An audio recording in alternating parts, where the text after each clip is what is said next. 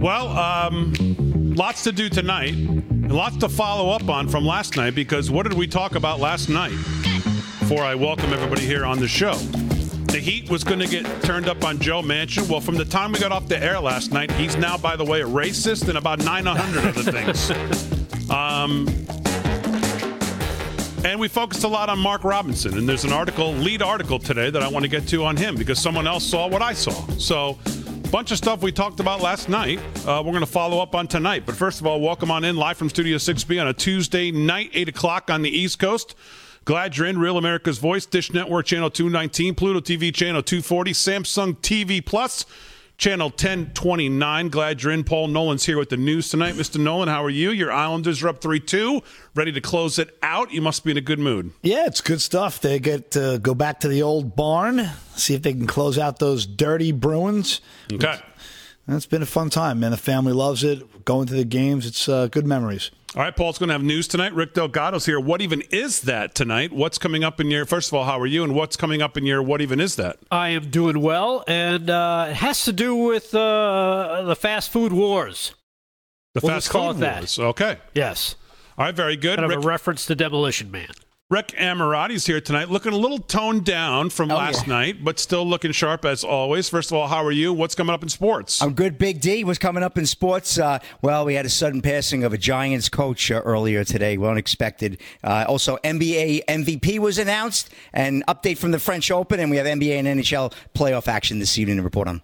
Okay, very good. Gio Fran here holding it down. Gio, anybody else here that... Anybody else in the house tonight that I should know? Oh, see, look at this. The birthday. Hey, it's Harry. Hey, yo, how we doing? Little Harry is. The birthday shout out was so impressive that he ended up coming to the studio tonight. Harry Oates, how are you? I'm doing good, my friend. How are you? How's everybody doing? You sound like you're in an echo chamber. In an echo chamber. So, yes, that's better. I'm good. How are you? Good. Feeling good. Had a great birthday. Had dinner with my daughter, and thank you for the big shout out. Appreciate it. I figured I wanted to come in and see you guys real quick. Thank you. And then we're off to Dallas tomorrow to Turning Point USA. We'll be on location with Jenna Ellis and Judy Dixon until Sunday. Okay, very good. How's everything at Real America's Voice, I guess, is good? Hold on, I couldn't hear you. I'm sorry. Oh, I just said... I'll answer that for him. He said yes. I said everything at Real America's Voice is good. You're on the road and doing things, and everything is good. Everything's great. No, yeah, we're planning our next bus tour, Michigan, Illinois, and Wisconsin towards the end of the month. And obviously, July is a powerful month, and we'll be sharing that information in a couple of weeks with you. But no, everything is good, man. Okay, very good.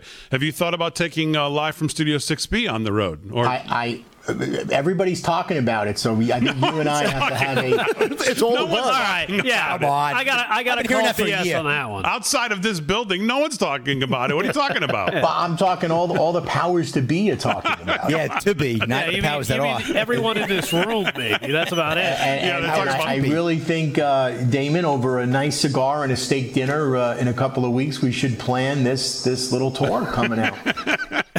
I emphasize on the cigar and the steak. Yeah, I just bought some new cigars. So you want to have a meeting about having a meeting? Want to have a meeting about having a meeting about a meeting on a bus. Okay. Gotcha. In a city. Happy birthday. That sounds like 2 free meals, Harry. Yeah, I think we can milk 3 out of him at least. that's pretty much the plan. Well, Harry, good to see you. Are you sticking around, or you basically it's like hello and I'm out of here? No, I'm going to stick around for the first hour. Okay, I miss you guys. I want to get a setup to go on the road so I can at least pop in. Okay, very good. So Harry Oates, see, you're warm to the heart. You love that idea. All right, Harry, welcome back, but that's enough. I got to go. So Red State today has a lead article that caught my attention. It's entitled North Carolina Lieutenant Governor Mark Robinson gave a must-hear speech that will set your American soul on fire. That's the title of it. And I could have written that title because not so eloquently, that's what I said yesterday, basically, about Mark Robinson, who I just couldn't be. I mean, just what a fantastic speech. It's not the first one we've heard from him. I compared, whether you like it or not, I compared it to 2004 when the Democrats listened to a young Barack Obama at the convention, and all they could talk about was this dynamic young up-and-coming speaker that we hadn't heard from, who has just became a senator from Illinois. And he gave this fiery speech. By the way, a speech that if I go back and listen to it, I think he was a lot more hopeful for America than he was when he actually became president, which then he showed his true colors of actually hating it. But I don't know, maybe I'm wrong about that. But Mark Robinson is just a fantastic speaker. And again, this speech he gave that I played you a bunch of clips from yesterday, you could just exactly as the title says, you could just feel his American soul come through this speech. This article says Americans are a country of people that should be proud of who they are, what they've accomplished, and despite what the left may say about you or this country, it's one that not only needs defending, but deserves defending. That was the message from North Carolina Lieutenant Governor Mark Robinson during the North Carolina Republican Party State Convention. It was a speech that went overlooked due to the appearance of former President Donald Trump in his speech, but it's one that deserves to be seen and heard by any Republican and indeed any American who has pride in their country. Robinson delivered his remarks with all the fire of a Southern preacher on a Sunday, but it's not just the delivery. The reminder of who we are is necessary. And G, do you have that last clip we played last night? Yeah, roll that right now. The greatest example of that I saw and witnessed it firsthand on television was during 9/11. People running away from those burning buildings, running away in horror. We saw policemen and firemen running to those buildings, basically running to their deaths to go help others because they saw trouble and they knew that they were needed. That's got to be us in this day right here. We've got to run to the trouble, folks. And what is the trouble? The trouble is the Biden administration that is seeking to turn this country into a socialist hellhole. The trouble is Antifa that wants to roam the streets and beat you into submission. The trouble is Black Lives Matter that claims to care about the lives of black people but has turned a blind eye while violence in black communities are taking lives at a genocidal rate. They've turned a blind eye. That's where the trouble is, and that's what we've got to run to. And we've got all the right in the world on our side. And there ain't no reason to be afraid. And there ain't no reason to not take the challenge dead on. Because I'm going to tell you who we come from, folks. We don't come from some weak, jellyback, spineless people. That's not who we come from. None of us. And it doesn't matter what color you are, what nation your folks hail from, how much money you got. We all share the same name. We are Americans. And at Bunker Hill, there was Americans. And at Fredericksburg and Gettysburg, there was Americans. And at Iwo Jima, raising that flag on Suribachi, it was Americans. And at Pork Chop Hill, there was Americans. At Khe Sanh, there was Americans. And on 9/11, there was Americans who ran towards those burning buildings. That is who you share your heritage with. You do not share your heritage with a weak and ineffective people who cower at the sight of trouble. You share your heritage with a strong and brave people who are determined to hold on to their freedom and for the freedom of future generations. Guys, it's time for us to stand up and be that generation. It's time for us to stand strong and proud and remember who we are, that we are Christians, that we are Americans, that we are Republicans, and that we are conservatives. And as long as we stand as the vanguard of freedom in this nation, freedom will survive here. And not only survive, it will thrive. So guys, it's time to put on our packs. It's time to fix those bayonets. It's time to get ready. Because we got a fight on our hand. And our fight is not for us. It's for all those generations that's going to come behind us. Let's save America, folks.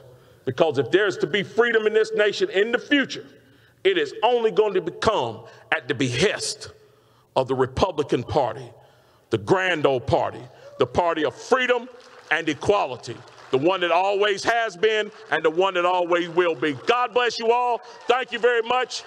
God bless the great state of North Carolina, and God bless the United States of America. Thank you. Oh. So there you go. I mean, if that doesn't get you fired up, I don't know what does. Wow. Go fight. Go fight for generational, what generations have fought for. Defend this country, defend our freedoms, support them, prosper in this country. This country offers opportunities that you can't get anywhere else in this world. And it's a lot of what this country is founded on and what we believe is under full-scale attack. I've told you that now for months. Not that it takes a genius to figure that out, by the way. No, I think we see it every day. We see it every single day. And every day that this Biden administration continues forward, referencing another clip we played yesterday, the Obama-Biden clip, you see, they're bragging about it. Biden's going to finish the job. Yeah. Yeah. I heard, farther on in that interview, Obama says to the podcast host there, whoever it is, oh, the Republicans, they're too busy worried about critical race theory. As if that's the big, who knew, he says, like in a joking manner. Who knew that was the big threat to democracy? Just very offhanded, like a little good Marxist would do, making it sound like that's just no big deal. Right.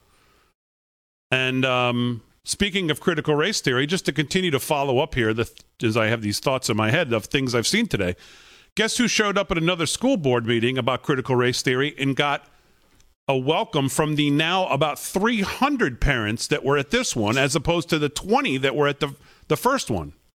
Is that mother I played for you? Nice. Well, they had another school board meeting tonight, and now I follow her on Twitter. She showed up to a rousing standing ovation and about 150 people in the room, and they wouldn't let her in because they said they were at max capacity. She said, I just walked in.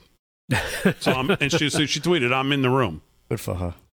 And so there's video from inside the room of her, and she got a standing ovation from all the other parents who were there. And as I said, it was just too bad none of them were there backing her up when she gave that speech, which took a lot of guts, by the way, to the behest of the slime on the school board who tried to shut her down. The condescending slime. Yeah, better. Condescending slime is much better. Yeah, but the great result is look how many more people are now showing up. And now they see that, you know what, she's not the only one. There's 150, 200 more people here, and they all feel the same way, and they're staring at us. And it's happening in other places. Loudoun County, Virginia, as well. You have the case of this teacher also as well, who's now been reinstated, I believe the story is tonight. That's correct. And in some respects, and again, I don't want to, my fingers are crossed on the Joe Manchin thing. But, sometimes it only takes one person to stand up to kind of provide cover for someone else to stand up. Yeah, man. And if Joe Manchin holds the line here under the enormous pressure he's going to and is facing, well, then maybe from there someone else says, you know what? I'm going to hold the line too. You never know. All right, lots to do. News, sports, what even is that? Live from Studio 6B on a Tuesday. Glad you're in. We're back right after this.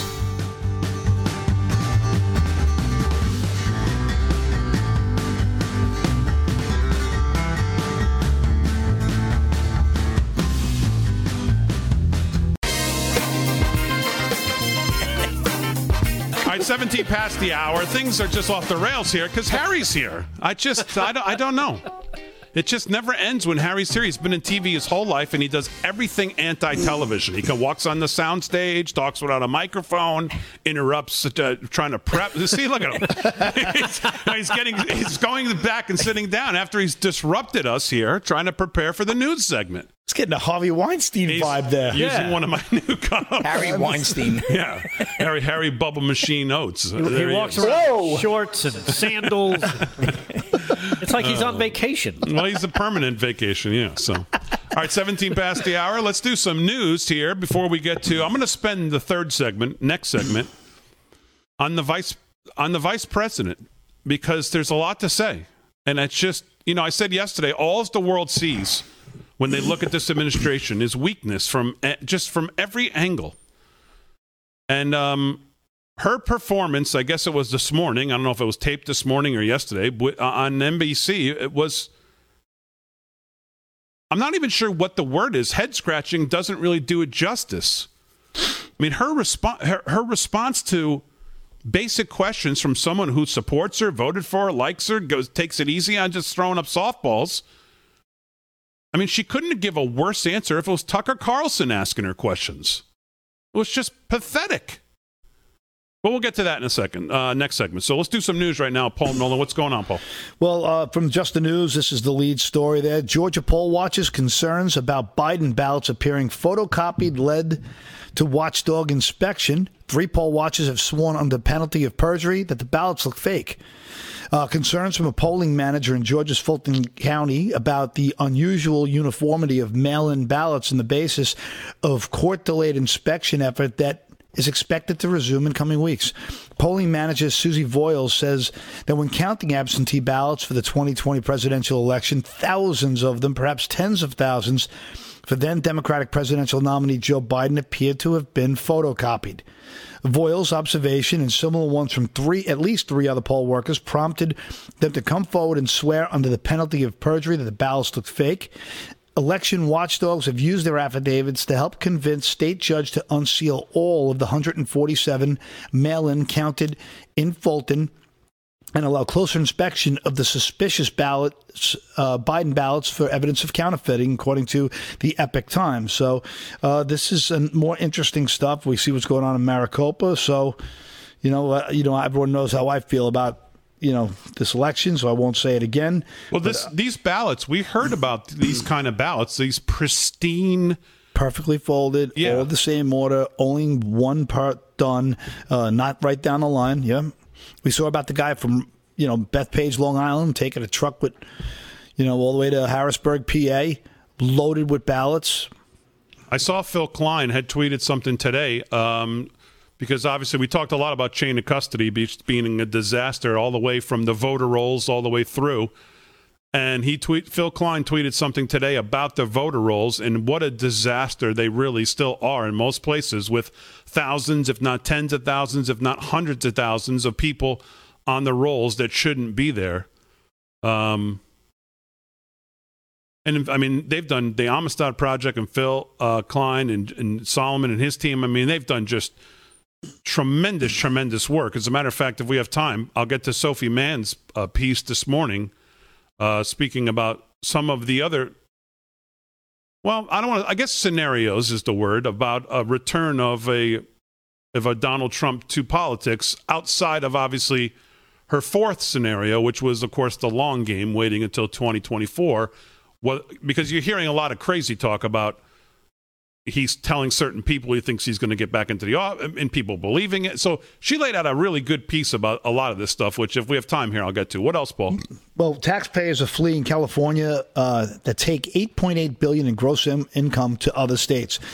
California, with a relatively large tax burden compared to other states, has seen taxpayer exodus in recent years, along with it billions in taxable gross income. State migration data recently released by the Internal Revenue Service shows that California lost an estimated 70,000 households, or 165,000 taxpayers and their dependents in the years of 2017 and 18, with those fleeing taking around $8.8 billion in net adjusted gross income. And this is then. Imagine where we are at now. Interstate migration flows are influenced by a number of factors, including retirement, job opportunities, housing costs.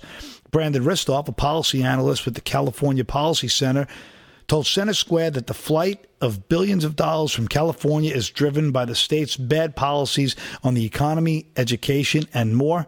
California used to be a place where everybody wanted to live, but now California has been a place where people want to leave. Yeah, there's no doubt about that. I'm supporting Meet Kevin for governor of California, as you know. And the taxation in California on everything from obviously corporation taxes, personal taxes, death tax, just every tax you could possibly think of. So I saw something yesterday to register a car in Idaho for 2 years was $37. In California, it's $670. What? What? To register your car? $600. What a scam. And $70. Gas is approaching, I think, about $6 a gallon there. The homelessness problem in California is beyond description unless you see it with your own eyes. First time I went to California, I couldn't believe it. I said, wait a minute, did we take a flight to Iraq or to California? Because I can't tell the difference here in this drive that we're taking. Until you finally get to specific little parts where all of a sudden it's what you normally see on these TV shows, but it's not at all like that. I mean, it's just, and as I've said, like a broken record, you would think people in California, the number one viewing audience of this show, so you know it's not that there's no conservatives there, Republicans there, people with common sense there. There are a lot of them. You would think they want better representation of them in their state than what they're getting. And the shape that the state is in. I mean, this guy for 17 years has been the worst, well, it's hard to say this, close to the worst governor you could possibly have. Which is why hopefully this recall happens and get somebody with some business knowledge and some common sense in there. That's why I support this guy. I read his 20-point plan. I don't think I agree with all of it. But it's got common sense. Yeah, the one problem, though, is the rest of the state is run by Democrats. So he could have the greatest policies in the world. They're not going to enact them if it falls out of what they want to do. And that's the problem with California. It's just like New York now. It's all democratically controlled. So no matter who goes in there, even if it was a hardcore Republican who's like, this is it, here's where we're going, conservative values, we're going to do these policies, he's never going to get anything passed because they won't let it happen. I still find it really curious that the rallies in California were enormous. Yeah. I mean, enormous amounts, hundreds of thousands of people rallying for Trump. And that was a red state for a long time. And then for it to be completely flipped so unanimously seems a little bit. I mean, it's a state of 40 million people, though. Well, I mean, to get a couple hundred, 10,000 at a rally is not. No, but I get that. But there are so many red counties all up and down, anywhere out of San Fran and out of L.A., there's so much red. And these people have, don't get to express their voices. And we saw how many of those big, giant ballot collection centers they had, and people were emptying them after the elections. There was so much. I don't know. I don't trust any of it anymore. I just don't trust the process anymore. I mean, I saw it happen. Who does? I mean, when you look at the people they spit out of there, Pelosi, you can't tell me Pelosi wins every year. Right? How is this possible? You know what? Wait. Come on, Swalwell. Take a look at California. Harris. Audit California. Gavin Newsom is a buffoon. The governor. Barbara Boxer back. I mean, you could go through. This is what I said. How can this be the representation California wants? Just audit California. Look, let's be honest. I mean, there's been talk about election rigging throughout the world forever, right? Everywhere people in power want to stay in power. Are we really that naive to think it can't happen today? No, I don't think anyone. Well, yes, there are, but we're not.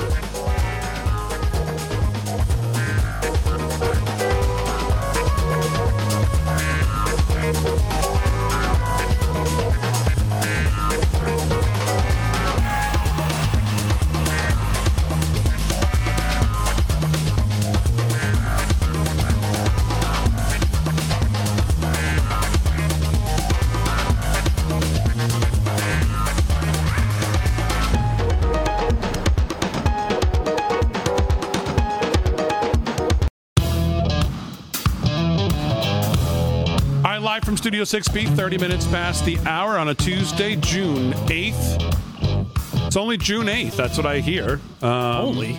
That's supposedly what the word on the street is, that it's only June 8th. And here I'm thinking, oh my goodness, it's already June 8th? Holy cow, the month's almost over. Well, that's not what someone else said. Let's see what context they're talking about. Roll it, G.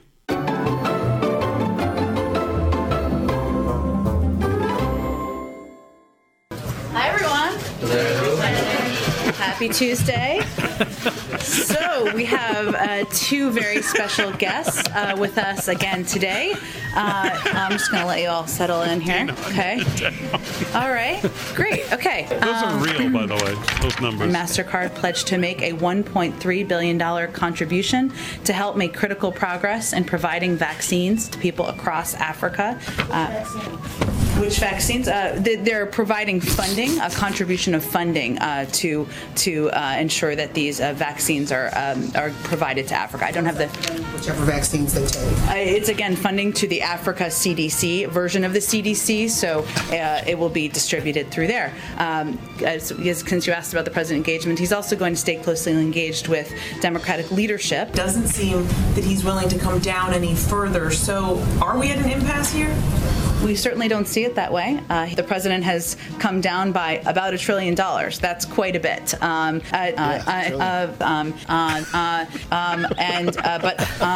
We do remain committed to ensuring that we meet our commitment. But I don't have anything to read out for you. I don't have anything to read out for you. I don't have anything to preview for you at this moment. Has he ever spoken to him in his life? How has he been getting ready for this upcoming? Well, first I will say that he's been getting ready for 50 years. He has been on the world stage. He's known a number of these leaders for decades, including President Putin. But again, he's got quite a several decades of experience to build on here. So the president has a benefit of 36 years in the Senate, where he has seen that the sausage making is messy. It takes time. There are ups and downs in the roller coaster. We're right in the middle of the sausage making right now. Republicans and conservatives are, going crazy on Twitter, sending pictures, sending video of her interview with Lester Holt, saying, I've not been to Europe either. Don't they have a point that if she has this task in front of her, should she not see the end cause as well as the root cause of migration? Well, first, as I said to Peter, at some point she may go to the border. I don't have any trips to preview for you or predict or a timeline for that. They have regular lunches. They engage. She's the first in the room and the last in the room. And she's going to not hesitate either, not delay either, I should say. When she comes back from her trip, I don't have anything more from the federal government on the outage. I expect we'll have more in the coming days, Josh, so stay tuned. We're not taking advice from former President Trump or most of the Republicans who are criticizing us on this, given they were all sitting there while we created this problem we walked into. I'm not going to outline any more specific details. I mean, it's not part of what you're negotiating right now with Republicans. No, that's not what I said. I don't have any more details to outline for you. It's a really interesting question. I didn't know much about it before you asked this question, so I'll probably have to talk to our national security team. Everybody wants it to go faster. Everybody wants, in this administration, everybody wants these kids to be reunified with their family members. You don't know if the administration is aware of where these children are. That's not what I said. What I said was the Department of Homeland Security oversees the task force, and I would certainly point you to them to give you more of a clear definition. We're going to barbershops. We're working with, donuts and beer and all sorts of incentives to get young people and people vaccinated who have been either hesitant, resistant, or just didn't want to take the step to get vaccinated. Thank you, everyone, so much. Look forward to, I guess I won't see you for a while. Oh, wow.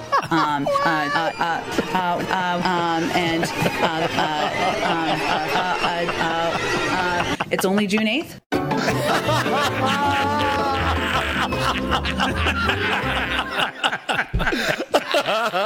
That was the best part. That was the best part of the whole thing. It's only June 8th. Holy cow. Oh, my God. What does she do all day? Nothing. To prep for these. She knows nothing. Yeah. She has no answers to any questions. She's like the female Fauci. She can't lose it. She can be wrong. She can be right. Doesn't matter. What time does she do the briefing, G, every day? Do you know? Is it like 7 a.m.? Typically between like 1 and 3. Well, what does she do from 7 to 1? Zip. How does she have no answers? How does she have no answers? Maybe she's really good at Candy Crush. She's just playing all day. Like, how can she do nothing ever? She never. Let me get back to you on that. I want this job. I'll do it for half of what she's doing it for, and I'll just be like, interesting question. That was. Except brilliant. if there's an Islander game. I would like, yeah, of course. Let's not be, Let me get back to that. Oh, yeah, let me talk to that CDC director. Yeah. I'll have to point you in this direction. I'll have to point you in that direction. We just got to do a little research on that and get back to you. Well, I'd love to see the follow-ups on all of her. There's somebody should be like, all right, you said you'd get back to me on this, that, this, and that. Where do we stand? Even the girl from CBS in the front row there, Lee Wang, I think her name is. She says, you don't know where the kids, like the way she said it was like, are you kidding me?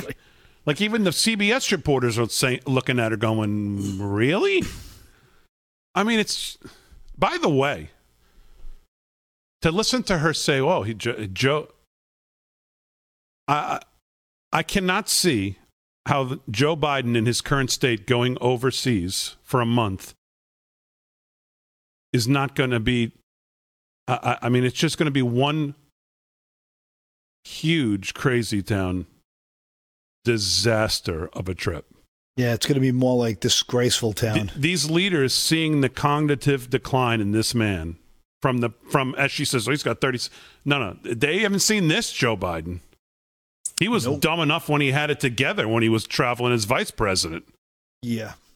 We're a long way from that now to go on the world stage now as the president with the time change and the pressure of it all, meeting with Putin with all of what's going on here.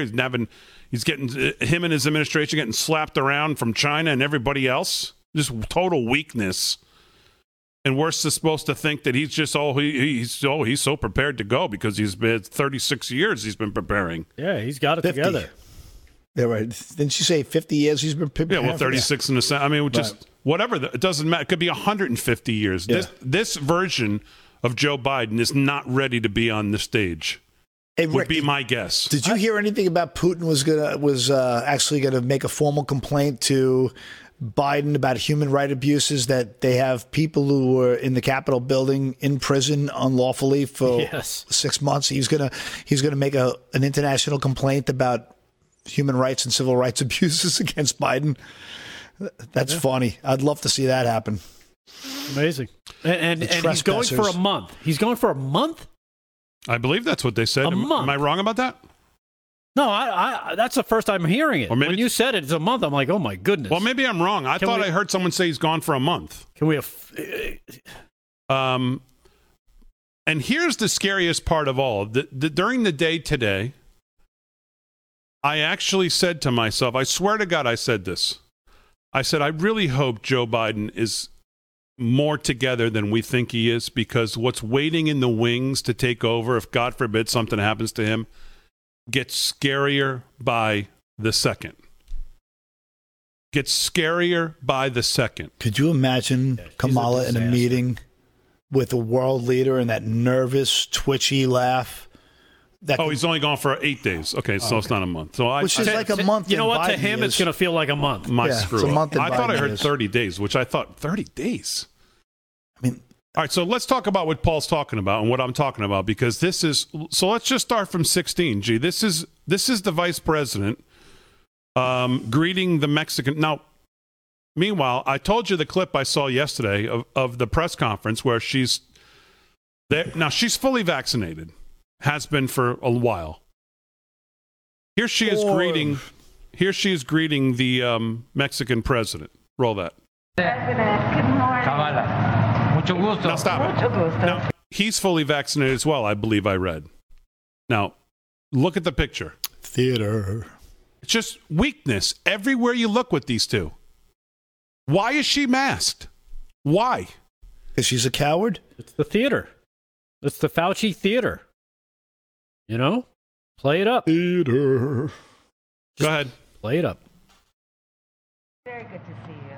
I'm very happy to be with you. Thank you. Oh, this is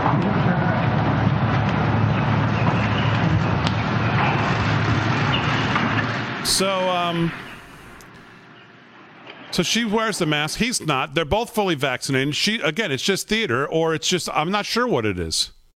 I'm not sure what it is. It's just weakness, or it's theater, or it's both. And either way, it's pathetic. It's just pathetic. So let's get to today, because this is the clip that everyone's talking about and everybody's seen. So she goes on she goes on NBC with Lester Holt, I believe. And the question of the border comes up. And of course, I played for you about 2 weeks ago. Maybe it was a crazy town. Joe Biden on the original day. Oh, it was when the media was trying to spin for her because she was trying to kind of distance herself from the idea that He said she's the smartest person to take this on. She's going to oversee the whole thing. And then her own office came out and said she's overseeing 2 parts of it. And then you've got media types going on CNN going, well, no, she was never supposed to do this, only this, or not this and only that. Meanwhile, her office said from the get-go she was tackling both at the border and the systemic problems of why this is happening. Right. So she goes on with Lester Holt, and here's how it goes. Roll 17. Okay. Do you have any plans to visit the border? At some point, we are going to the border. We've been to the border. So this whole thing about the border, we've been to the border. We've been to the border. You haven't been to the border. Listen to us speak. And I haven't been to Europe. And I don't understand the point that you're making. I'm not discounting the importance of the border. Well, I mentioned because stop. See the nervous, disingenuous BS there? She is just a flat-out, to-the-core liar. I didn't understand the point. Yeah, okay. If you don't understand the point, you're not fit for this job. Right, exactly. We have much bigger problems if you don't understand the point of this softball question from somebody who voted for you, probably, most likely. Stumped for you. And her arrogance of we've been to the, well, who's the we of we've been to the border? Right. What, the administration has sent people to the border? Who's been to the border? We've seen Ted Cruz at the border with the girl trying to block his camera, telling him, please show respect, over and over. Who's been to the border? Have we seen a video of Joe Biden at the border? We've seen no video of her at the border. We've seen video of Republicans down at the border. She's never, and then for her answer to be, well, the border we're talking about is the one down in our southern border, Texas. Not in Europe. I've never been to Europe either. What does that mean? That's her attempt at being clever? Right. And being dismissive. And arrogant. The fact that she doesn't have an answer. The fact that she doesn't have an answer after 1 week after they took office, it became a crisis, and they knew it, and it's been a crisis ever since, and she still is not smart enough or just honest enough to have an answer. Yeah, is stunning in itself. You were tasked with figuring out the root problem of this and going to the border to figure out the problem. I don't understand the point, Lester. All right, more on this when we get back.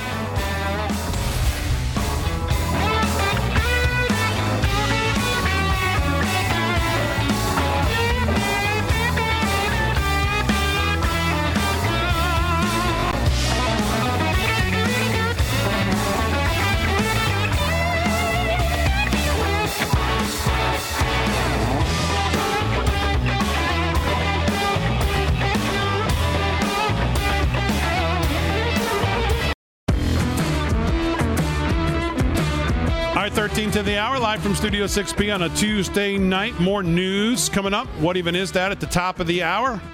But right now it's time for sports, and here with that is Rick Emirati. Find him on Twitter at SlickRickSports. What's going on, pal? Hey, Big D. Well, playoffs abound right now. We got the 76ers and the Hawks. Sixers are up 51-40 in the Wells Fargo Center. Game 2, Sixers looking to get even after a beatdown from the Hawks on Sunday. Right now, Danilo Gallinari has 12 for the Hawks and Tobias Harris 18 points for the Sixers. There's about 4 minutes to go in the second quarter. Again, Sixers up 51-40. And later tonight, the Clippers travel to take on the Jazz in Salt Lake City at the Vivint Arena. That's a 10 p.m. tip.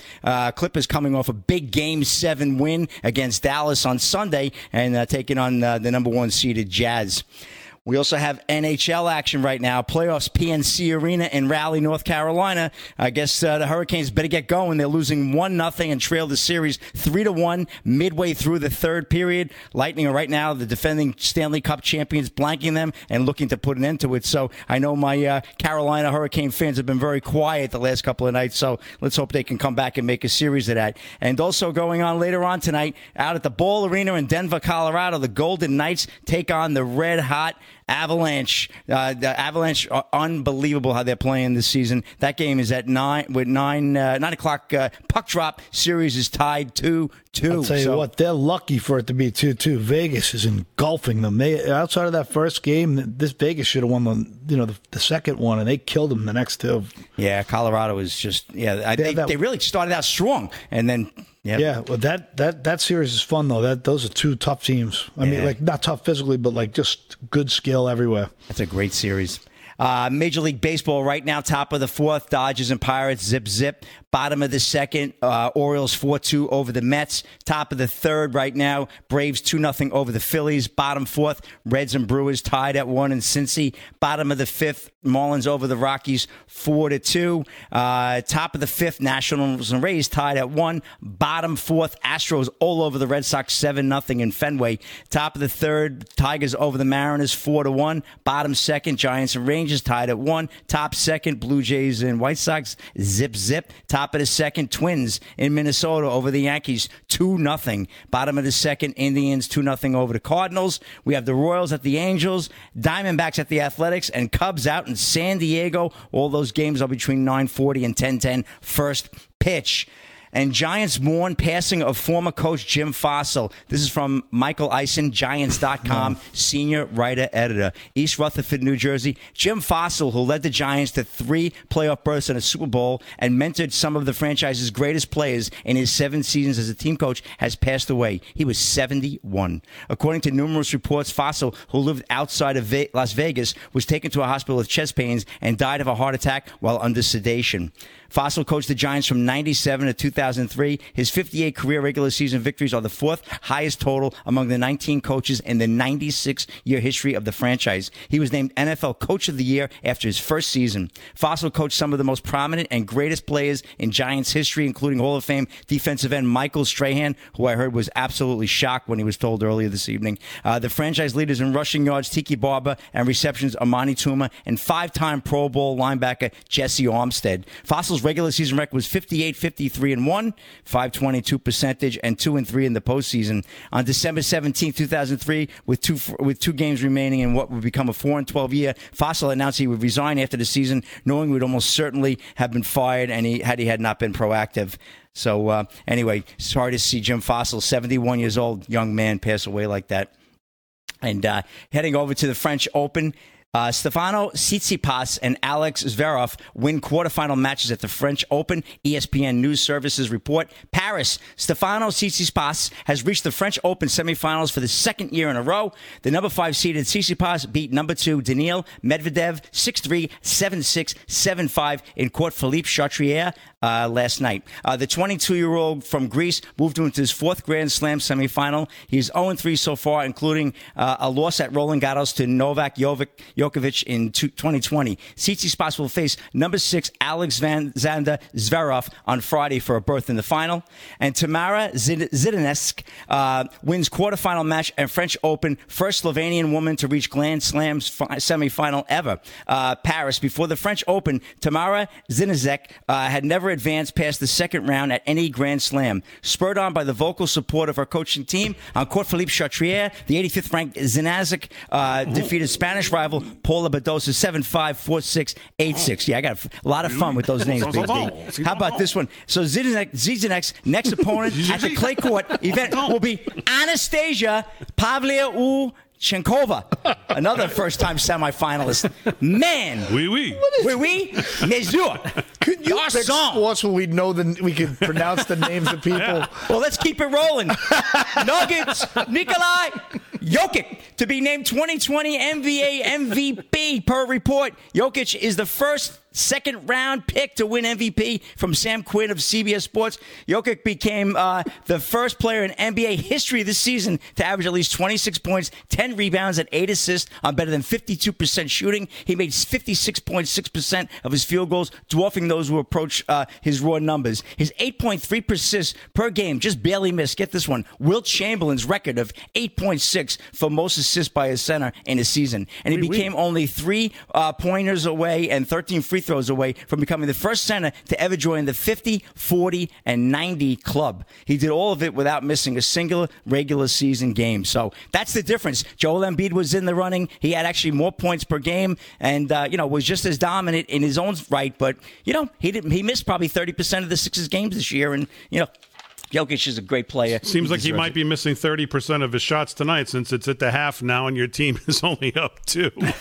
And you know what's funny? They were up 20-4 in the first. Yeah. They were up 51-40, and Doc Rivers keeps going to a very, very suspect bench, and that bench is going to be the death against them and the Nets, unfortunately. No, 57-55 at the half, so I hate to break it to you. But anything else in sports, Rick? Just one more. Aaron Rodgers begins holdout. This is originally posted on Pro Football Rumors. This is from Zachary Links. As expected, Aaron Rodgers did not report for the start of Packers minicamp today. He's now officially holding out as the saga continues between him and Brian Gutekunst's led front office.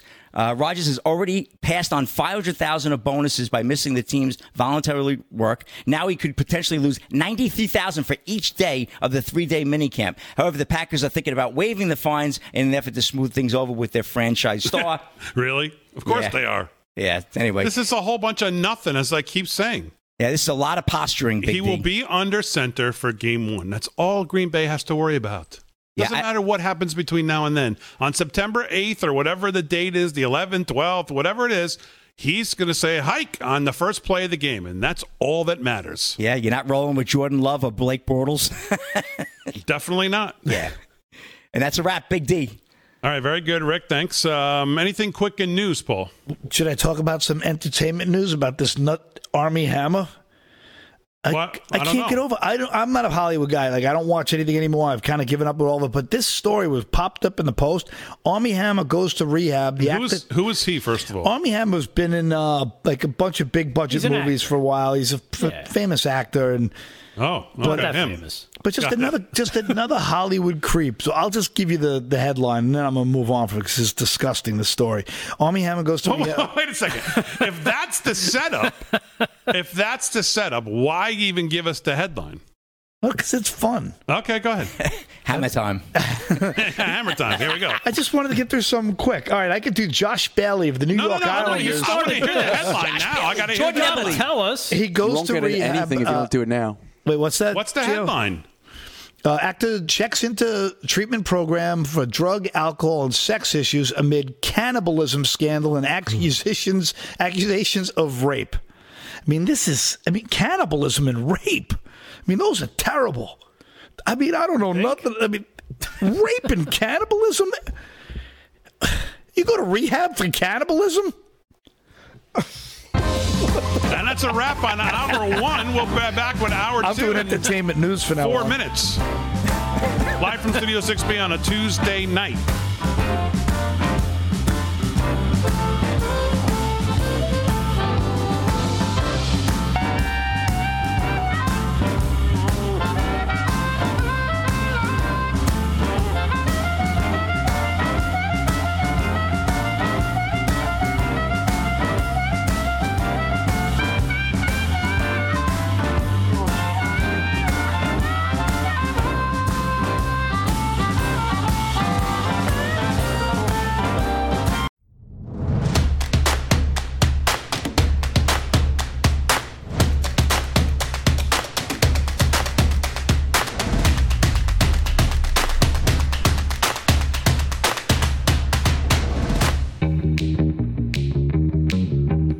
Live from Studio 6B on a Tuesday night, hour 2. Glad you're in. Paul Nolan's going to have more news. Rick Delgado's going to have What Even Is That coming up here in a second. Rick Amorati will have sports. Gio Fran holding it down. Harry was here for hour 1. Harry's on his way to Dallas with Real America's Voice tomorrow. Can you still talk to me, Harry? Yeah, I can still talk. So you're going to Dallas tomorrow for what exactly? Turning Point USA, Young Charlie Women's Kirksteel. Summit. Yeah, Charlie He just got married, you know. He did. I know. He just got married. In fact, Charlie's going to be obviously there. I guess he's going to be spending his honeymoon. It's at the Gaylord, Dallas, so it's a pretty nice hotel. That's the same place we used to stay at CPAC in D.C. Absolutely. Nice place. And then on Saturday, Real America's Voices also, Ben Berkwam is going to be with Mike Lindell at the Frank Conference. So Charlie is going to jet over to there, do that conference, and then come back to Turning Point. So it's going to be an interesting weekend. We've got a lot of coverage going on. Okay, very good. So anything else going on in your life, Harry, that you want to discuss, or with Real America's Voice, or how's my friend John my friend, I don't know if he thinks that, but how's John Solomon doing? John Solomon's doing great. I haven't been up in D.C. in a few weeks, but overall, John's doing great. He's preparing for his new show, which is going to be coming out, I would say, within the next 60 days, which is kind of exciting. Oh, yeah. You're not breaking some news here that you're not supposed to, are you, Harry? I don't know, but if I did, well, it's too late now. It's too late right now. It's too late now. Sorry. Okay. But so the overall, now, will he be doing a sitcom? Or is he going to do a news show? Because I heard he was a jack of all trades, John Solomon. Very talented man. He's a triple threat. He can sing, he can dance, he can act, he can do it all. Let me tell you something. Spending almost a year with John, and obviously, Damon, you came up there for those few days. He is a great guy, an unbelievable investigative reporter. Really digs into his stuff. And overall, guys, and I keep telling you this, and I've told Damon this, and I'm glad he heard it. John loves the show. John loves you guys. I mean, he watches it on a daily basis. He seems like the salt of the earth. He really seems like the kind of guy you can hang out with and just drink a few beers with, watch a game with, and just be. He seems like a regular guy. Nicest guy in the world. Hard worker. I mean, he starts at his house early in the morning doing live hits with us and the other networks, and then obviously, I mean, he's leaving the office when we're leaving after Jenna's show, 8:00 at night. It's a long day for him. Yeah. All right, Harry. Well, safe travels and good luck, and say hi to everybody at Turning Point USA. And I will. We'll see you next week when you get back. I'll be back Sunday, so hopefully I'll be here Monday, Tuesday next week, back on the show, and we'll, like I said, we'll do some creative thinking. Okay, very good. What we want to do. Really on the edge of my seat for that. All right, very good. It's time now for one of my...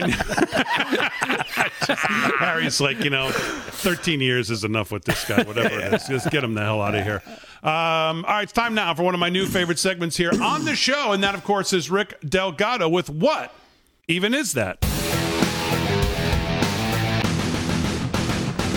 All right, well, thank you, Damon. And, with all the crazy stuff that's been going on today, it's starting to look like we really could be barreling towards a Demolition Man scenario if the latest beef is any indication. We need to start to forget about the North Koreas, the Chinas, or Iran and focus on the war that's right here at home. What am I talking about, you ask? Yes. Well, check out this headline. Look at this. That's right. Burger King is going after Chick-fil-A with a gay pride promotion, and now I'm not sure if Taco Bell is going to be ending up really winning those fast food wars or not. Look, I know, this is the latest absurdity that we are now basically one step closer to, as Paul would like to say, launching ourselves out of a window in Russia. Really, seriously, with this fast food stuff, what even is that? Really? Yeah, why is this even an issue? Yeah. Why is this happening? Well, let's check the article, shall we, and see for ourselves. Seems that Burger King is attempting to capitalize on the social media boycott of Chick-fil-A. Is there a social media boycott of Chick-fil-A?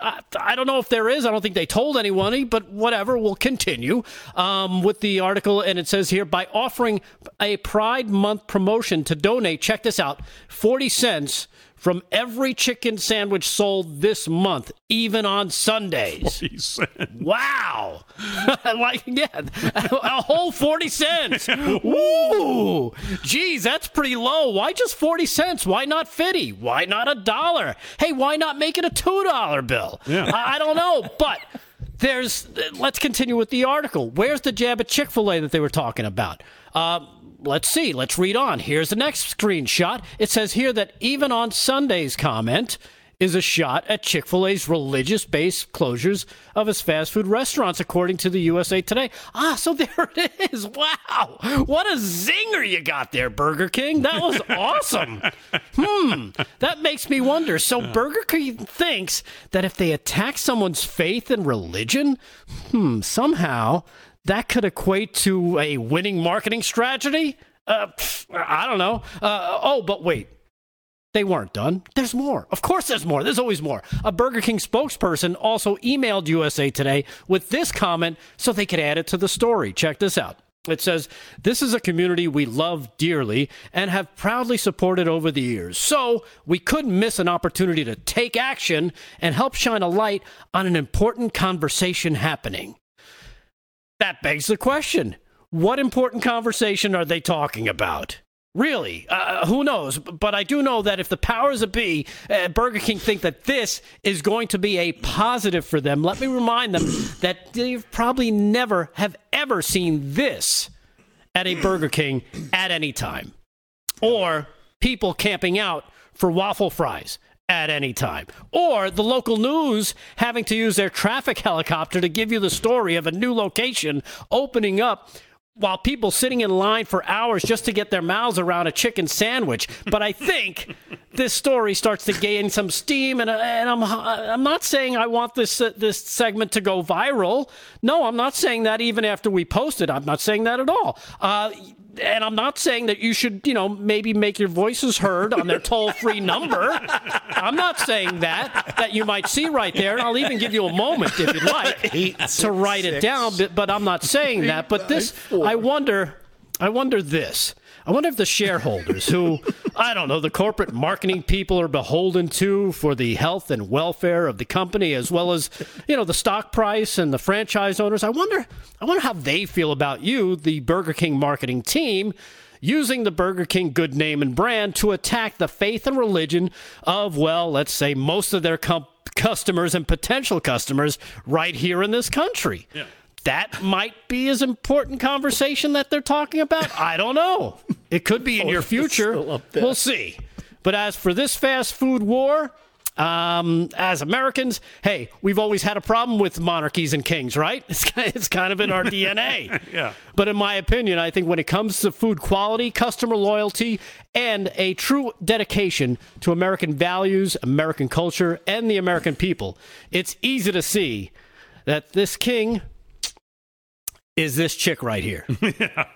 Now, go away, because I'm about to eat my Chick-fil-A. There you go. Very good. Nicely done. Nicely done. Love the Chick-fil-A. It's crazy. Every time someone gets woke, the whole man. idea of some kind of a something happening, just drive by a Chick-fil-A. You could drive by a Chick-fil-A, and I any time of the day. I know somebody who owns 2 of them right here on Long Island, a brand new one that just went up, and I can tell you, there's no marketing working against them that's actually working, because you could drive by at any single time on any single day, and wherever they put the location, there's not enough space for the cars to get around. The traffic is horrible. You can't get in and out. It's just unbelievable. And by the way, I never remember driving up to a Chick-fil-A and them asking me, by the way, what my sexual preference is. No. I just order the food and they give it to me and it's good. Right. Yeah. So that's my experience at Chick-fil-A. So since Chick-fil-A is so hard to get, I'm assuming Rick brought enough for everybody. Oh, of course not. What, are you kidding me? Yeah. It's just mine. Well, comparing Chick-fil-A and Burger King, I mean, please, come on. Yeah, it's not even close. It's not even close. It's not even close. Listen, we all know McDonald's and Burger King. It's the same garbage, right? I decided for a goof one summer to take a burger, fries, and a milkshake, and I left them on a shelf in my garage. And I took a picture of it once a month, and a year later, there was not one difference in it. It looked exactly the same a year later. No joke. No bugs ate it. No decaying. No mold. Nothing. True story. It's all the salt. It's essentially jerky in different forms. The bread too. The bread too. It's a very high sodium, that bread. Yeah. Well, there you go. So I mean, there's just no comparison in the two, and it's just like you said. If the marketing department over there is thinking, "Hey, I got a good idea," I mean, come on. Yeah, stupid. I mean, who comes up with that? Yeah, the woke staff. Yeah, exactly right. All right, very good, Rick. So let's get back to, before we get back to some news in the 3 minutes here, let's get back to that clip, G17, this disgraceful performance by the vice president. Let's hear the whole clip from the beginning. Let's let it roll this time. Okay. Do you have any plans to visit the border? At some point, we are going to the border. We've been to the border. So this whole thing about the border, we've been to the border. We've been to the border. You haven't been to the border. You're saying it. And I haven't been to Europe. And I don't understand the point that you're making. I'm not discounting the importance of the border. Well, I mentioned it because I know Republicans have certainly come at you on this, but Democratic Congressman Cuellar has a border district, has said to you and the president, come. You need to see this. Listen, I care about what's happening at the border. I'm in Guatemala because My focus is dealing with the root causes of migration. There may be some who think that that is not important, but it is my firm belief that if we care about what's happening at the border, we better care about the root causes and address them. And so that's what I'm doing. Number one, she's so arrogant. It's unbelievable. Number two, the root cause of the problem is your boss's policy. And you were appointed to oversee the border in the United States, not in Europe. So who cares if you've been there? You weren't appointed there. You're not the border czar in London or whatever. I mean, you're appointed here. When dumb people try to be glib, it's really painful to watch. Yeah, that's exactly right. Yeah. The arrogance of it is just stunning. So one more part of this just knockdown interview here. 18G, roll that. Why not go to the border as well so that you do see the full complexity? Listen, I've been to the border before. I will go again. But when I'm in Guatemala dealing with root causes, I think we should have a conversation about what's going on in Guatemala. Yeah, she wasn't in Guatemala. But maybe she was talking about when she was. Who knows? I don't know. Well, you couldn't ask her because she would dismiss you like you're a peon. But yeah, the dismissive arrogance of listen, I've been there. Maybe I'll go again. Maybe I won't. It's none of your damn business. I mean, first of all, is anybody who starts a statement with "listen"? Yeah, it's so condescending. Condescending. Yeah. You know what this smells like, too? This is very reminiscent of Hillary talking about, at this point, what difference does it make? That's the exact attitude of that whole subset of Democrats. Those hard, listen, the finger pointing. Biden does it. She does it. It's that whole group. They look down upon everyone. All right, more news coming up.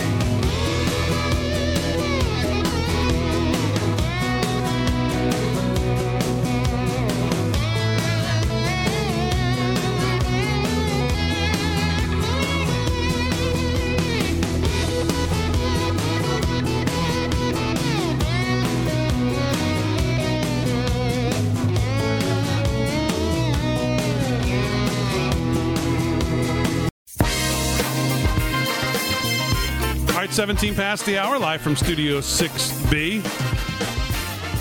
Could you imagine being assigned to something because you're quote-unquote supposedly the best person to deal with it, most qualified person to deal with it? You don't deal with it. You don't go to it.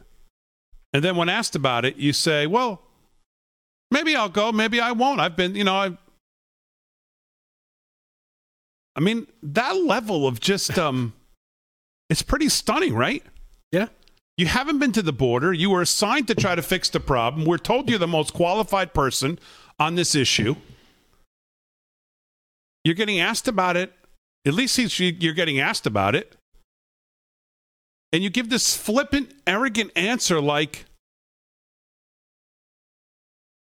I don't know, it's unbelievable they get away with this. Could you just imagine if this was the Trump administration? Well, think back to last year when the president put Mike Pence in charge of the COVID team, right? And he'd get out there, Pence would, and Pence could be up there for an hour or two if he needed to be, and just answer question after question. It was an admirable job. And compare and contrast the two, she can't even handle one question about, the border. She doesn't know where she is. She's in Mexico. She says, I'm in Guatemala. You could tell she's hanging out with Biden. She might be spending more time with him than we think.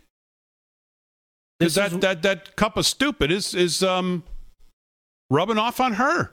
They have lunch together every day. It's clear because she has no idea where she is either.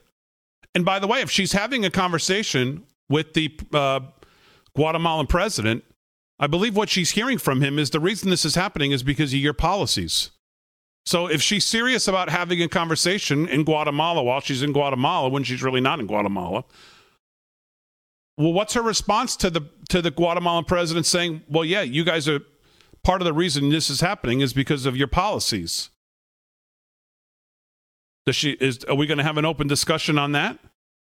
Or is it this is all just theater and she doesn't care she doesn't care about any of it?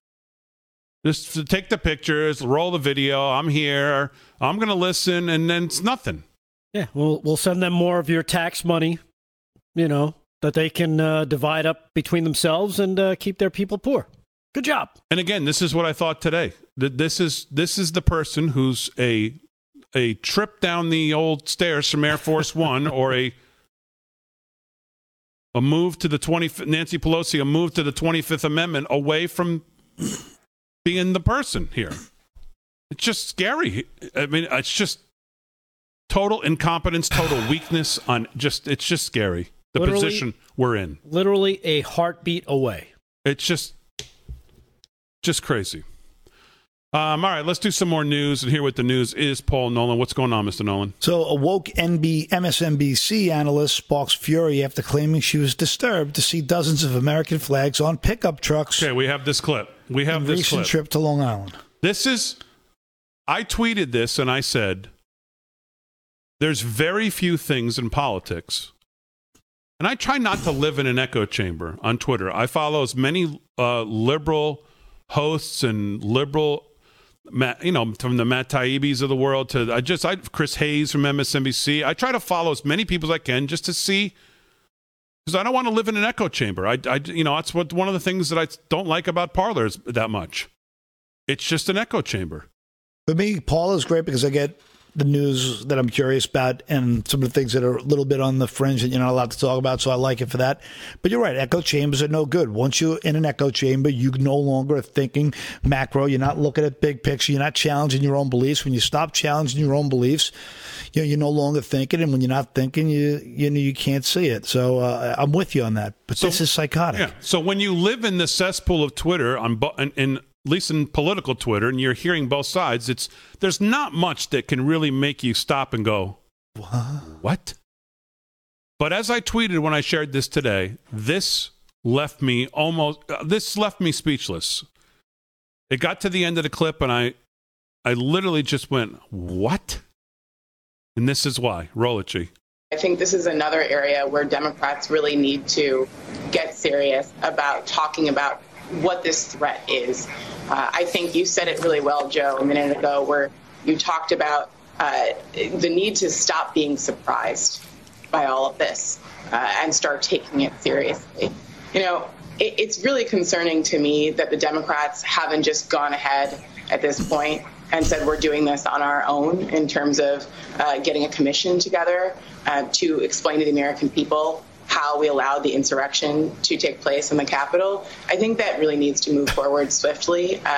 The reality is here that we have a large percentage of the American population. I don't know how big it is, but we have tens of millions of Trump voters who continue to believe that their rights as citizens are under threat by simple virtue of having to share the democracy with others. I think that as long as they see Americanness as the same as one with whiteness, this is going to continue. We have to figure out how to get every American a place at the table in this democracy, but how to separate Americanness, America, from whiteness.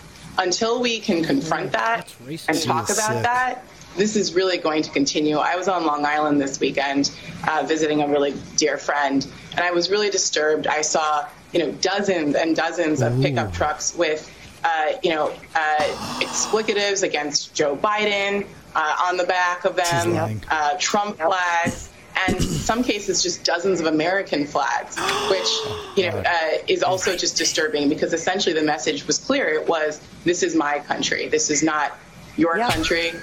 I own this. And so until we're ready to have that conversation, this is going to continue. What really is concerning to me as well is it's not just Democrats in Congress. I think there's a large percentage of Americans, even some of my colleagues in journalism, who are invested in some way in pretending that this isn't the threat that it is. That is the real concern. Because, the Trump voters who are not going to get on board with democracy, they're a minority. You can marginalize them long term. But if we don't take the threat seriously, then I think we're all in really bad shape. No pushback either. No pushback. They just sat there. Pushback. Mika Brzezinski agrees with her. They just sat pushback. there like, what are you talking about pushback? That was sheep. That was woke porn to them. Yeah. I mean, you kidding me? Pushback. There's no. You got to hear Mika's response. Mika was like, like so sympathetic, saying something to the effect of, "We'll fix it. We're gonna change this. We'll change this world." Something to that effect. Like it's just. I cut it out because it cut her off mid sentence, but she did say, "Yeah, I totally agree." Yeah, it was crazy. It's crazy. It's just crazy. I mean, that's. I don't even. I heard Victor Davis Hanson said, it gets to the point where when everything's racist, then nothing's really racist. It's just, it is to the point.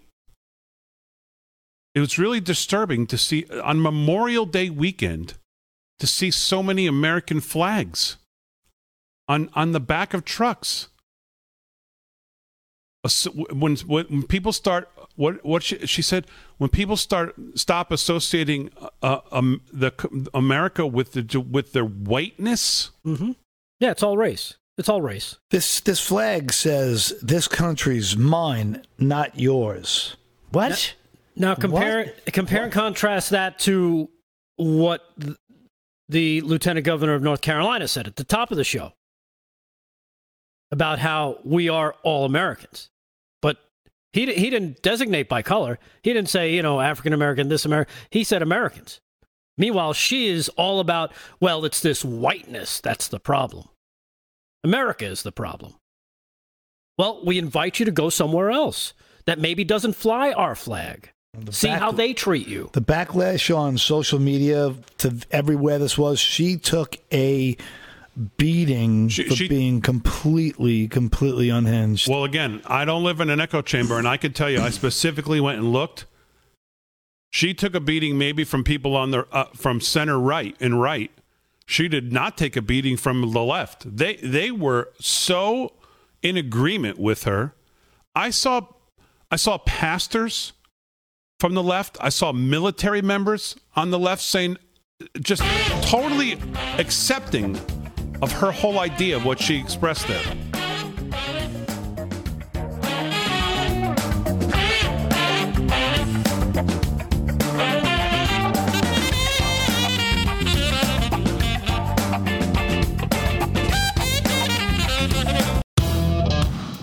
All right, 30 minutes past the hour, live from Studio 6B. So I just went, because we were just talking about this insane interview on MSNBC from this Mara Gray, who's a New York Times editorial piece and a board member, whatever. She writes for the editorial. And she, at the New York Times, and she's an MSNBC contributor. She's also, by the way, if you remember, I believe she was the one when Mike Bloomberg was running to be the president. She's the genius who came up with the idea that if he had taken the $500 million he spent on his failed campaign, he could have given $1 million to every American. When in reality, the math worked out to be actually $1.53 to every American. But so whatever. So she's smart, is what you're saying. Yeah, exactly. Okay, so good. Just a couple things on Twitter, because it's again, you common sense. You'd listen to that and think people would be. But it's not the case. So Dave Rubin, I'll just give you a kind of taste of both sides. Dave Rubin said, question for Mara Gray.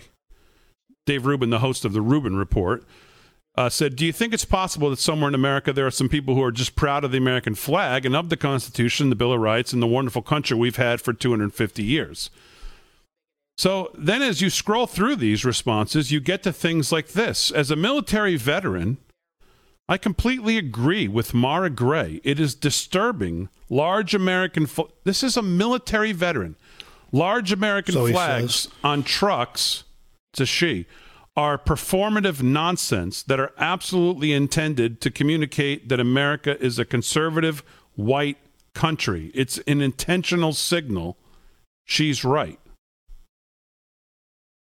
And I mean, you could just go down the list, and I mean, there's some that say, what you would think, but I'm telling you, there's a lot of people. I saw Reverend pastors, Reverend Dr. Chuck Curry. The criticism of Mara Gray's take regarding U.S. flags is another example of right-wing cancel culture. It's upsetting to see our flag used alongside Donald Trump flags. What we are witnessing is white Christian nationalism. Well, that's according to who? Reverend Dr. Chuck Curry. And what is his background? Well, I don't know. He's probably a raging liberal. Usually they are when they write stuff like that, because they automatically equate it to something that it's not, because that's the way they see it. Kind of like this Mara Gay, who only sees the flag as whiteness. She doesn't see the history behind it, everything that it's meant to stand for. All she sees is what she wants to see. She wants to portray it as a symbol of racism, as whiteness. I wonder if she's going to be asked back on Morning Joe tomorrow morning to address Hunter Biden's text messages that came out today. Oh, you mean those? Yeah, the ones where he's using the N-word to talk to his white attorney. Where he's throwing it down. Yeah. Oh, my God. I wonder if... I haven't seen those yet. I was out all day working. Okay. I wonder if she's going to get asked back on to address... I wonder if, number one, she has any concerns about that, or if that doesn't register on her concern, if she's only worried about white...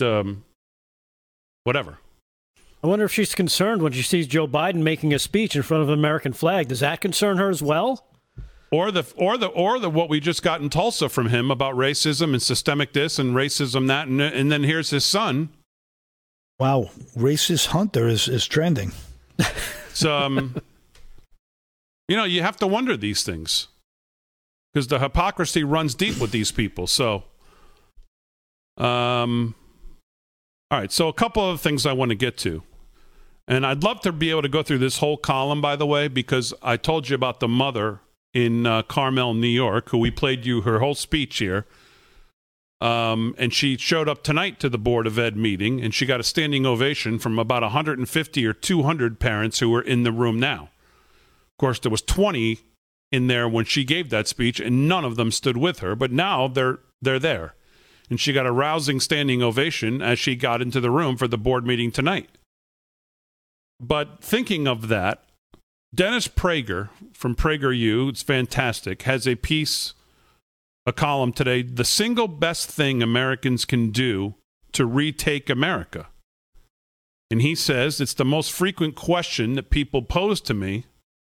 What can we do to fight back against the anti-American destruction of virtually all of the country's major institutions? He says it's what people ask me more than anything else, especially now in this Biden administration. He says there is an answer. The single best thing Americans can do to counter the left-wing attack on America against our freedoms, its schools, its families, its children, its governmental institutions, sports, its news, its entertainment, its media, its medical establishments, the CIA, the FBI, the State Department, and the military, the best thing you can do is to take your children out of American schools. Other than in STEM, science, technology, engineering, and math, the vast majority of America's elementary schools, high schools, colleges, and universities teach your child or grandchildren almost nothing important. They prematurely sexualize them, thereby robbing them of their innocence and harm them intellectually and morally. They rarely teach them, for example, art or music because they're too busy teaching them race-centered hatred of whites, of America, and of America's values. Sending your children to most American schools is playing Russian roulette with their values. But unlike the gun in Russian roulette, which has a bullet in only one of its 6 chambers, the school's gun holds 4 or 5 bullets. In many elementary schools, your child is taught that gender is chosen and that there is no difference between boys and girls. In a growing number of schools, the teachers are told not to call their students boys or girls. And just to get away from the article for a second, in Joe Biden's budget proposal, we go from calling mothers to birthing individuals. Did you know that, by the way? Yep, birthing individuals. Yes. They are taught about. Say it. They're taught about other sexual activities, and many children from first grade on attend drag queen story hour. wherein an obvious man wearing women's clothing, garnish makeup, and a wig entertains them. Given that all this is well known, the question is, why do any non-left, meaning liberal or conservative, parents send their children to an American school? Well, one reason, maybe the biggest, is that they're in denial. Many parents do not want to know what their children are being taught and the consequence damages that are done to them. They don't really believe school will ruin their child, let alone their child's relationship with them. These parents should speak to any of the millions, and I say yes, millions of Americans whose children have contempt for America, for free speech, and for their parents as a result of attending an American college or even high school. I meet parents like this at every speech I give, and I speak to them regularly on my radio show. Ask these parents if they could redo their lives, whether they would keep their child in an American public school. The second reason is they feel they have no choice. If they remove their child from the local public or private school, most private schools are just committed to anti-American indoctrination over education as public schools. What will they do with their child? They often cannot find a local school that does not harm their child. They cannot necessarily even rely on Christian or Jewish schools. Most of them are as woke as the secular schools. If they do find a school that teaches rather than poisons, they may not be able to afford the tuition. The only other option then is to homeschool one's child. The problem is many parents assume this is essentially impossible. For one thing, they assume that one of the parents would have to leave his or her work, which would mean a serious reduction in the family's income. In addition, homeschooling strikes most people as simply too daunting a task, even if they could afford to take it on. Neither fear is entirely justified, says Mr. Prager. It is true that at least at the outset, a working parent may have to cut back from full-time work, and it is true no matter what the family's financial condition, there are challenges to taking one's children out of school and homeschooling them. But given the low intellectual state of most American schools, the damage they do to young children's innocence, and the anti-American, anti-white, anti-Western indoctrination in most schools, if you are a parent of school-age children, what is your choice, he says. And this just goes on and on. He says, he closes by saying, I'll share this if you want to read the entire thing. He says, the single best thing Americans can do to fight the left-wing destruction of the country is to withdraw from the educational quote-unquote system that is actively, deliberately miseducating them by the tens of millions. If millions of American parents did so, the country would turn around as fast as you could say teachers' unions. If they don't, their children will continue to be used as guinea pigs in the left's sick and dystopian experiment. What do you think about that? I love it, and I've been toying with the idea for a while about trying to put together a Liberty School, just where it's an online school where you don't need a lot of, you could still keep your kids in your school system because it's so difficult to pull your kids out of the school system. They make it nearly impossible, and then have weekend meetups and the way the Boy Scouts would do things along those lines, but just do it along life skills. Check how to use your checking account, how to start a fire, how to shoot a bow and arrow, how to create a trap, all kinds of little things that life skills that we just don't have anymore. And I just think it'd be great to teach about the Constitution, teach about liberty, teach about real history, or a proud American history, as opposed to this critical race theory and other things that just divide us and really hurt this country, and we're a generation away from no freedom. So it's articles like that really just keep me pressing forward and discussing it with people I know who could get it done with the curriculum. To go back to the Joe Manchin idea, if you had one university president somewhere that again would maybe stand up and say no, then you could have another one maybe, or another one. I know it sounds insane that could even happen given the state of most colleges and universities and what we're seeing on campuses, as Amy Horowitz does a fantastic job of showing you, and some of these other places that go around. Well, I can't think of the other name of the place we play those videos all the time that go on these college campuses, but even down to elementary schools, middle schools, and high schools. It sounds good, but what's the plausible? How plausible is it for parents? I mean, how plausible is it that you could really do this? Right. It's not very plausible for most people. That's why I think the opposite is true. And that's what the woman in upstate New York showed us last week, Tatiana Ibrahim is her name, is she went right at them. She let them know, you know what? You people can be replaced. You work for me. You work for us, the parents. And, we've seen it in other parts of the country where the school boards are being replaced. That's where it needs to start. Instead of running away from the problem, because it's going to be too much to have everybody pull their kids out. It's not realistic. So why not? The system's already there. All we have to do is fix it. Get the bad people out, put in people that we actually trust, make sure we know what's going on in these classrooms. And if that means having a parental board that comes in and says, hey, we're gonna do spot checks on teaching and see what you guys are putting in front of our kids, because that's probably the easiest way to correct this problem and scare the ever-living you-know-what out of them and get this stuff out of the schools. I do think you're going to see more and more parents start to take this on directly, like her example. By the way, she could end up being the key driver to, let's see what happens in the next 6 months or a year. I mean, like a modern day Rosa Parks standing up against this kind of nonsense. It's all it takes is one big, strong voice. But every time we see voices like this, we always see them snuffed out. So let's hope that she stays strong.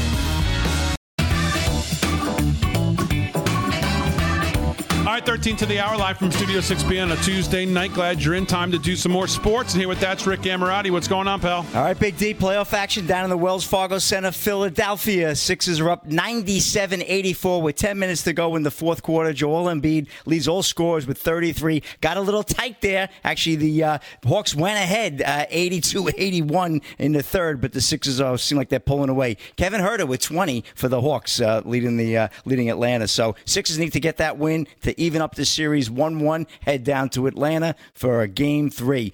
And we also have the Clippers visiting the Jazz at the Vivint Center in Salt Lake City, Utah. That game tips just in about 15 minutes. We have NBA, or Major League Baseball, actually. Let's move on right to that. The Braves over the Phillies 4-3. That's in the top of the fifth. Dodgers 5-0 over the Pirates, top sixth. Bottom seventh. Right now, Orioles all over the Mets, 9-2. Bottom of the seventh, the Brewers lead the Reds 3-1. Rockies trail the Marlins 6-2 in the eighth. Rays and Nationals tied at 1, top fifth. Astros all over the Red Sox 7-1. That's in the bottom of the sixth. Tigers 5-1 over the Mariners, top sixth. Giants and Rangers still tied at 1, bottom sixth. And top second, White Blue Jays and White Sox 0-0. Top of the fifth, Yankees still trail the Twins 2-0. And bottom fifth, Indians 5-0 over the Cards. Let's go to the NHL. Well, it's all over down in North Carolina, PNC Arena. The Tampa Bay Lightning have moved on with a 2-0 win over the Carolina Hurricanes, winning that series 4-1. Andrei Vasilevsky with 29 saves in the shutout. Tampa looks like a tough team as they await the winner of the Islanders and Bruins. The Golden Knights and Avalanche right now, that game at the Ball Arena in Denver, Colorado, just about 3/4 of the way through the first period, and it's still 0-0. And speaking of those Bruins coach Bruce Cassidy rips refs. Opponent treated like New York Saints. Not the New York Islanders. Wasn't that a lacrosse team, the New York Saints? Yeah. Scooby Axon, USA Today. Boston Bruins head coach Bruce Cassidy ripped the officials after their Game 5 Eastern Conference playoff loss to the New York Islanders, saying the refs are getting tricked into thinking the Islanders don't commit penalties. This is my take on it. We are playing a team that has a very well-respected management and coaching staff, but I think they sell a narrative over there that it's more like the New York Saints, not the New York Islanders, Cassidy said. They play hard and they play the right way, but I feel we are the same way, and the exact calls that get called on us do not get called on them, and I don't know why. The Bruins lost the game 5-4 and trail the best-of-7 series, 3-2. Game 6 is tomorrow night on Long Island. Boston was whistled for 4 penalties in Game 5, 3 of which were converted into power play goals by the Islanders. They've done a great job selling that narrative that they are clean, Cassidy said. They play a hard brand of hockey, but they commit as many infractions as we do. Trust me, it's just a matter of calling them. Islanders coach Barry Trotz was asked about Cassidy's comments and didn't have much to say about it. You'll have to ask him about it, Trotz said. Just look where we wound up during the year. We were one of the least penalized teams in the whole league. So I don't know what he means by that. You'll have to ask him. Cassidy was fined $25,000 today for criticizing the officiating after his Game 5 loss to the Islanders. So, yeah, we'll see as things heat up there. But Boston players have been doing a lot of chirping, too, in the press, and they need to get fined as well, Paul. No doubt. I got to be honest with you. They are the dirtiest team. They were one of the most penalized teams in the team. They're fake tough. Fake tough means you take cheap shots. Islanders just play a hard, clean, disciplined, lockdown game, and they relentlessly come at you. I am so tired of hearing about it. They've been the least penalized team over the last 3 years, the last 3 playoff series. It's just a typical Trotz team. It's all about discipline. It's all about team first. Yep. There's no selfishness on that team. And I just think he's desperate, and he's making a buffoon of himself. He really is making a fool of himself. Yeah, well, Boston's a dirty team. They throw more elbows than Ronzoni. But no question about it. And I like that. That's going to be it. Were you prepping that one for a while? No, Big D. Okay. Yes, G. I come up with them pretty quick. Okay. Always, yeah. He's the king of the pun. Anyway, hey, Tom Brady goes full speed at the Buccaneers camp after knee surgery. This is from David Lazar, the New York Post. Sometimes it feels like Tom Brady is immortal. After serious offseason knee surgery, the 43-year-old quarterback took the field and went full speed during the Bucs' first day of mandatory minicamp. He looked fine. I had to pull him out a couple of times. Coach Bruce Arians told the media earlier today. That first period, I said, okay, you can have 4 reps, and he kept begging to go back in. But the only thing I didn't want him in was on the blitz period where some guys might get around him too quick. Brady was cleared by team doctors to practice and told Arians he felt healthy. Now listen to this one, guys. The Buccaneers, the first Super Bowl champion in NFL history to bring back every starter, will rely on Brady in their quest. If he can stay healthy, it will be a big boost. And the Buccaneers are going to have a great team again. Imagine 43 years old, and this guy wants to play like a rookie, trying to prove himself out of a 7th-round draft pick. He's amazing. And last but not least, San Jose Sharks to become first NHL team to accept crypto payments. This is from Theo White of New York Post Sports. The San Jose Sharks will become the first NHL team to accept cryptocurrency payments, joining other pro sports teams from the NBA and MLB in embracing digital currency. Beginning at the start of the 2021-22 season, in October, the Sharks will accept cryptocurrencies including Bitcoin, Ether, and Dogecoin as payment for ticket suite leases and partnerships. Sharks president Jonathan Becker commented on Twitter. The ability to use crypto for smaller purchases like individual game passes, merchandise, and concessions will be evaluated over time, Becker said. The Sharks head honcho said that the team could also consider selling additional blockchain-based goods like collectible NFTs, which are becoming very popular. Writing, I do think the blockchain will have more of an impact on sports and entertainment than people realize. The Sharks plan to accept crypto payments through the processor BitPay. So a little bit of cryptocurrency creeping into the NHL, Big D. So well, that's a wrap. It's going to creep into a lot of things, but it's, people like to focus on Bitcoin, but realistically, when you realize Bitcoin is about the most appreciating asset over the last 13 years at about 200% a year over year, there's no reason that you'd ever want to use it for any. Why would you ever want to get rid of it? So it's kind of a they kind of misdirect when they do these kind of things. Oh, we're taking realistically, no one would want to give up their Bitcoin to get tickets to go see the San Jose Sharks. Now, maybe Dogecoin or even Ethereum. Why would you give it? I don't know why you want to use it. But so I get it. It's good for adoption, but I don't think people are going to be using their Bitcoin to go see the San Jose Sharks. I'm in full agreement. To me, I see the Bitcoin market going down. If all I see it as an opportunity is, just collect more Bitcoin, because to me it is a hedge against inflation, deflationary. But let's just hope it is used for a mass adoption. Maybe the more people who like it, maybe as soon as the FUD stops coming in droves. Use it for what it's supposed to be, a store of value. That's why I don't get overly excited about, I know the president of El Salvador says he's going to send a bill to Congress I think Congress to try to make it legal tender. And again, I think it's good for adoption, good for these places. But the idea that politicians are going to be saying, "Oh yeah, let's Let's stop our ability to print money and destroy wealth and keep our power and keep in office. Oh, yeah, I'm really welcoming of this Bitcoin thing. I think that's somewhat of a stretch. That's going to be that's just going to automatically, in all of these places that have been known to devalue their currency, destroy wealth, overinflation, the people live in total poverty because of the politicians who stay in power. The idea that all of a sudden all these governments are going to change and just welcome Bitcoin in where they have no control of it. It's deflationary. They can't create more of it. It's going to bank the unbanked, connect the unconnected. The people are going to have a store of value to keep their money that they can't, wealth can't be taken from them. I don't think it's going to be that easy for some of these places that are talking about it. I know it's good for fodder, but let's not put the cart before the horse yet on this adoption. I'm not so sure. But we'll see. We'll see, because it's a big deal now in a lot of these places. Since he announced it, the president of El Salvador, now you've got 3 or 4 others saying that they'll think about it, but we'll have to see what happens. All right, anything else from anybody here before we wrap it up on a Tuesday night? Paul, anything else in news quickly? Real quick, a video shows a Marine veteran rescuing a fallen American flag on the highway on Memorial Day. Pretty cool story. He jumped out of his car in the rain. Don't tell Mara Gray this. Yeah, saved the flag, and it was pretty cool. All right, there's your feel-good story of the night. As always, we salute our military, active and active police, firefighters, first responders, EMTs, everybody who defends that flag that bothers Mara Gray so much that you have flying at your house or on your car or on your truck. Thanks, guys, on the show. Thanks, G. Thanks, Fran. Thanks to Real America's Voice. Most of all, though, thanks to you, the live from Studio 6B audience. We'll see you tomorrow night, Wednesday night, 8 p.m., live from Studio 6B right here. We'll see you then.